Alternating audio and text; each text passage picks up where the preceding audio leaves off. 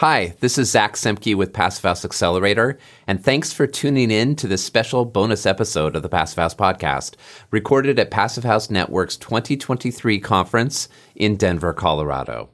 And a big thank you to EnerSign for the support of the series. The interview you're about to hear was hosted by Mary James, our Director of Publications and co-host of the Passive House podcast.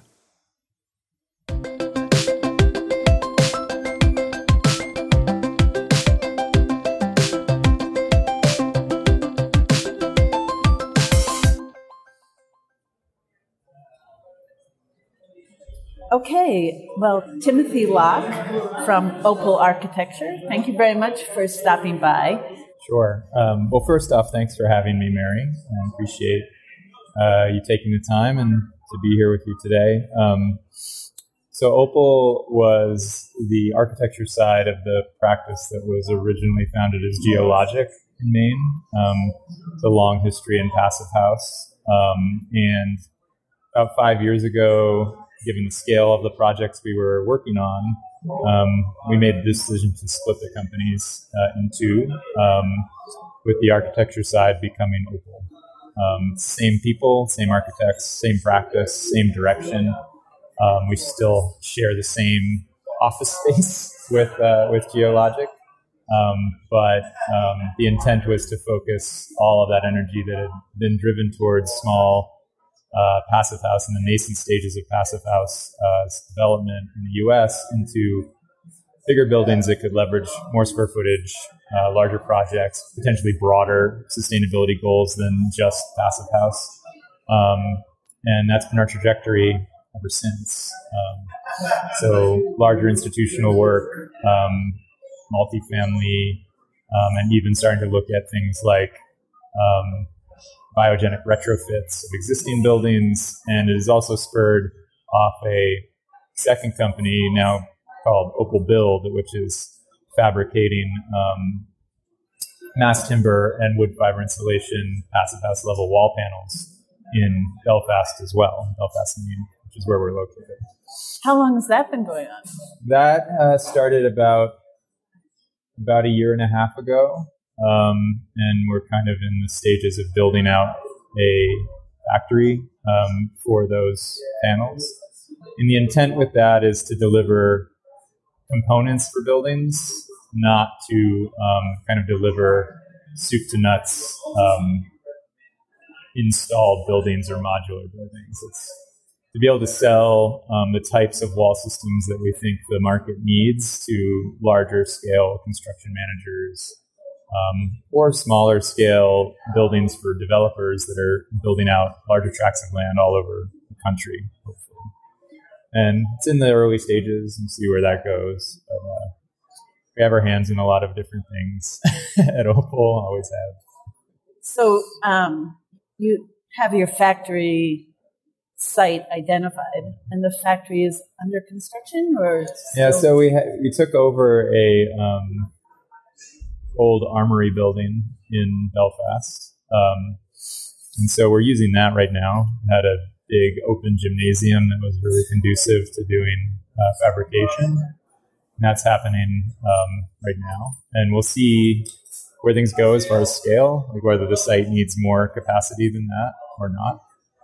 So far, the projects we've been able to execute with that team have been, I'd say, more on like the case study side of things, smaller projects that are closer afield so we can kind of prove the concept out.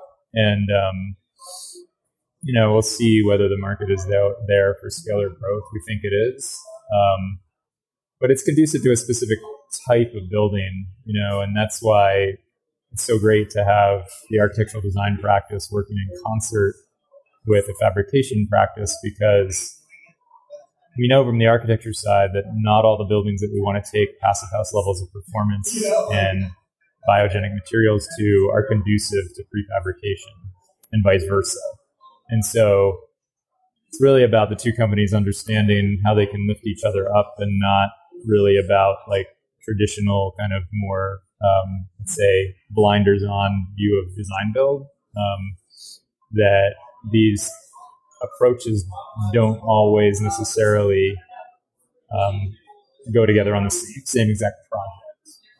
So while the architecture practice continues to kind of like push the boundaries of what types of buildings we can bring passive house and biogenics to, the build practice is more about like the repetition and scale of very specific projects that benefit from prefabrication. And do you want to tell us, you said specific building types. Do you want to name those? Sure. So, multifamily specifically, and repeated detached single family is a really good fit for prefab, because you can make the same thing over and over again. The types of buildings that we're designing at OPAL proper aren't necessarily always that, and in fact are rarely that.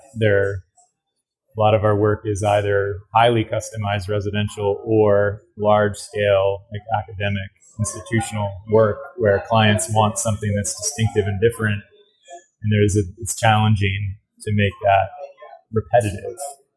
Or even if you can, it doesn't necessarily fit the needs of the site or the client. And it's pretty clear early on that trying to force those things together didn't help either. And so getting more specific makes more sense. And we had the history of work on the architecture side already to kind of know where that was going. So it had, in the equation of figuring out what we do, we at least had a constant. It wasn't two variables. So it's helpful. Yeah.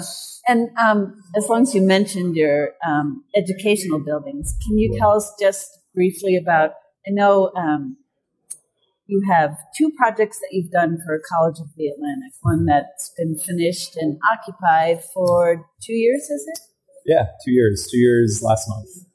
And then another one what stage is that at? That is supposed to be done for their winter semester. They're on our winter trimester, sorry. They're on a trimester program. They're supposed to be able to move into it in January. That's a student dorm. Great. Well, can you tell us a little bit about both of those? Because they're great. Very happy projects. to. It's a client that's near and dear to me. When we got the job, one of the things that I said was I grew up 30 minutes from that campus. And I'm the only person in our practice that's someone who grew up in Maine. And just kind of funny because we have a medium-sized practice, a lot of architects and now build staff as well. It really was kind of like coming home.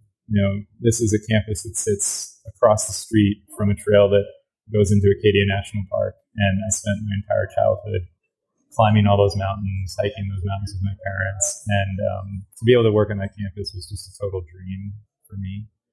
It started with a collaborative project with Susan T. Rodriguez, Architecture and Design, where her and I worked together on the first building, which is an academic building. It's 28,000 square foot academic building. And the interesting thing about that client, from a perspective of, say, a passive house crowd or your audience, is that they came with the most robust sustainability metrics that I've ever seen. They basically, because their governance is very horizontal and they let these student groups dictate what their policy is, had pre-selected all of the best and hardest criteria from all of the certifications. So they combed through Passive House, Living Building Challenge, Well Building, and LEED, and picked the ones that they thought had real teeth, and they were the right ones, and gave us a 9-page document. It was like, you got to hit all of these things. And the first thing we did was like say, okay, that's great. That's really exciting for us because this is what we love to see. And happy to meet you there, even on things that we've never had to do before. It'll be fun for us. But first off, let's just see what ones actually apply to this building. And so you could kind of siphon off a few. But it truly was the type of project that is something I like to say is like beyond sustainability. I mean, they were trying to make something that was transformative and ecological and not just something that hit marks, because it had to hit all these marks. And they did it at the same time as having spaces within the building where they're literally dissecting whale carcasses. It's very challenging. Yeah, right? that was what really struck me is there was such a variety of uses within the building. It's a very small campus, so they have, at the same time as they have, working science labs, dissection studios, they also have painting studios and printmaking, which have their own ventilation requirements, which is extremely challenging. So it has spaces that need to go up to 12 air changes an hour at the same time as spaces that are just general classroom, and offices, which are at, 0.3 air changes per hour or something normally. And the ventilation system on that building alone was 42% of the heat loss. It's huge, even more than we typically see in the passive house world, where we're used to 100% outdoor air. And there's an entire room in the basement for the direct outdoor air system, which is 30 feet long by 9 feet tall and 9 feet wide. The biggest ERV I've ever seen. And it works great. I mean, 2 years in, it's still just an incredibly comfortable building to be in. We have almost a full year of post-occupancy data from their main panel, and it's tracking almost exactly where we expected their total energy use to be, which is super exciting. And it's like, after this many years of doing passive house, I'm never shocked by that, but I'm always a little nervous if it doesn't prove out, and especially on a project that big that had so many demands, like to see that the concept that is passive house was working even in that scenario was great. And then to be able to bring to it kind of an early mass timber building, like we weren't able to go full CLT because it wasn't available really at that point we were buying out the project at that scale. But it's all blue mass timber, locally sourced, and then solid wood decking. So really kind of leveraging carbon sequestration too.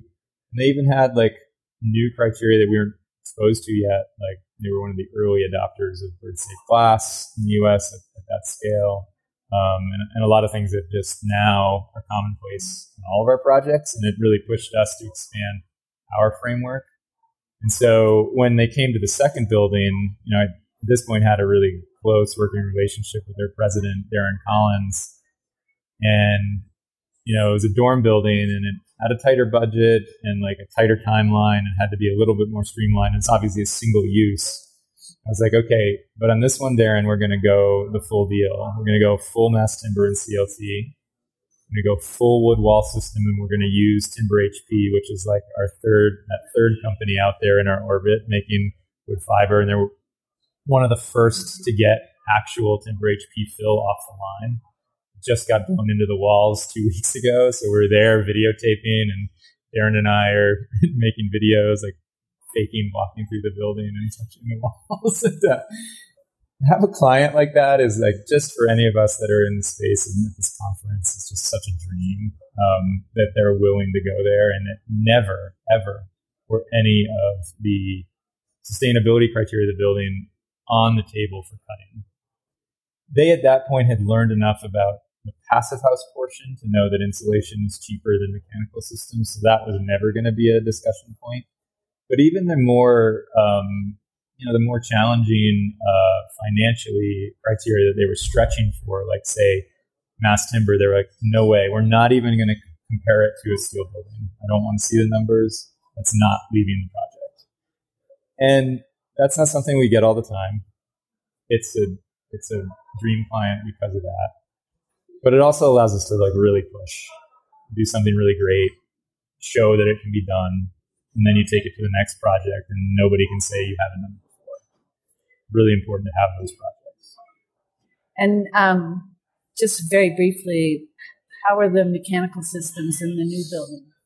Sure. So the new building also has an interesting mechanical solution. So we've been working with, wasn't the mechanical engineer that we used on the Center for Human Ecology, which is the academic building.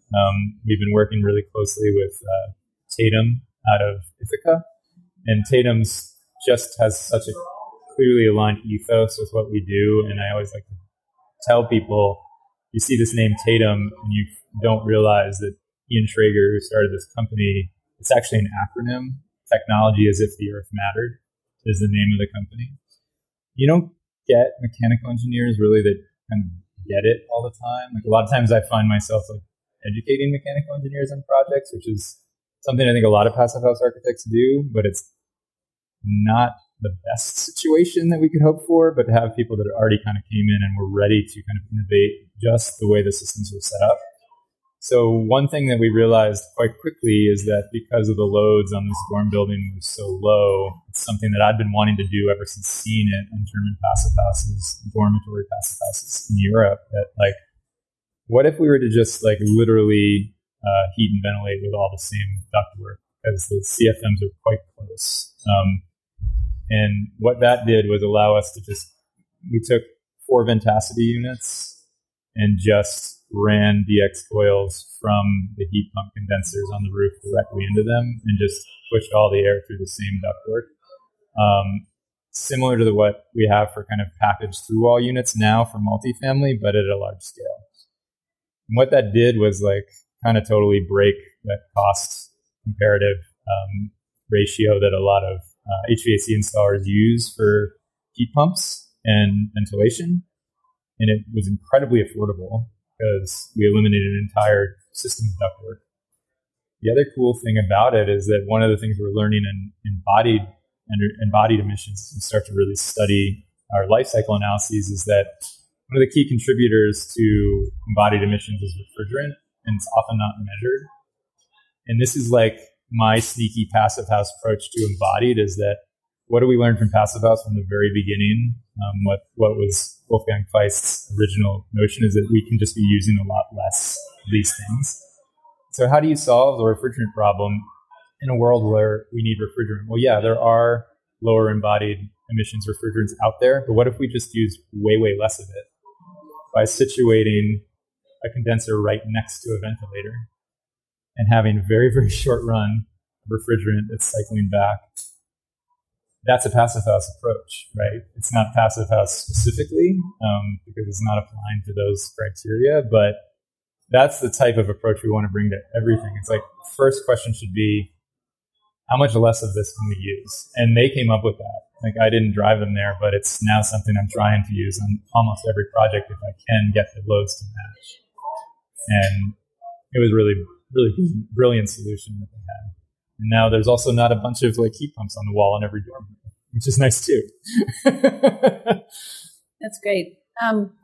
So before I let you go, I just have to pick up on, you mentioned biogenic retrofits. Yeah. Can you talk a little about that? Absolutely. So part of some of the advocacy work that I do for the other hat I wear, which is being on leadership for American Institute of Architects National. I'm a strategic counselor, which is you can think of as like the legislative body of AIA. Is work on just full decarbonization of the U.S.'s built environment and trajectory towards that. And one of the key components to that is retrofits, and it's like something we've been talking about in Passive House for a long time, obviously. But the kind of like hidden cost of a retrofit scenario is the amount of increased embodied emissions that you have to add to a project when you're doing a deep energy retrofit. You're adding a lot of mass to a building that you're not demolishing. And it starts to tilt the scales towards the importance of embodied on those projects and how do we think about it. And so I've had the pleasure this year of working directly with Rocky Mountain Institute, their carbon-free buildings division, on how best to kind of deal with those retrofits. And they had this great paper that came out in February that was authored by that division that I had a chance to peer review. And one of the things that they were really pushing for is we need biogenic retrofit options. Now, we just happen to also have just created this wood fiber insulation plant. So there's a good crossover there between those two initiatives. So the idea there is to look at existing building stock types. Most of this is multifamily, and realize the need to not demolish all that and rebuild it, but to actually make it just perform better and not take a huge embodied carbon hit in doing so. And what are the types of systems that we need to develop as designers in order for that to be viable as a solution for a developer or a building owner. So we're looking at various different panelized versions or unitized versions where you might say panelized a window insert and then fill the field with wood fiber insulation, or actually panelized an entire exterior cladding system that gets mounted on an existing building made completely of biogenic materials. So in our case, we typically prioritize wood because that's what we have in Maine. But there's other biogenic materials that people are using and trying similar things with. The thing we really like about the wood fiber is that you can press it to be hard enough to be like a rigid board, and that can do a lot more for you, particularly in a large-scale multifamily retrofit. You can side directly to it, things like that. It's not soft. So it has advantages, and then sometimes pairing that with a substrate of cross-laminated timber, like a thin cross-laminated timber, to create something that can be easily mounted on an existing building. That's like still testing mode at this point. We have a few developers through RMI that approached us to kind of look at potentially testing these things as case studies or pilot projects, and we'll see where that goes. But really excited to continue that work because I think that it's just absolutely necessary. It's not what we'd call like a sexy architecture project, but it's a necessary one. And somebody's got to kind of take it on. And we hope to do it. We hope that more people join the bandwagon on it because there's so much of that building stock all over the entire country that needs it. Right. This is not the kind of marketplace where one person is going to be able to do it all. Of course not. But we need the people that are going to kind of get the ball rolling. And then we hope when you prove the model that lots of shops could pop up that could make the same thing. There's no need for it to be, and it can't be, as you said, a single entity doing it.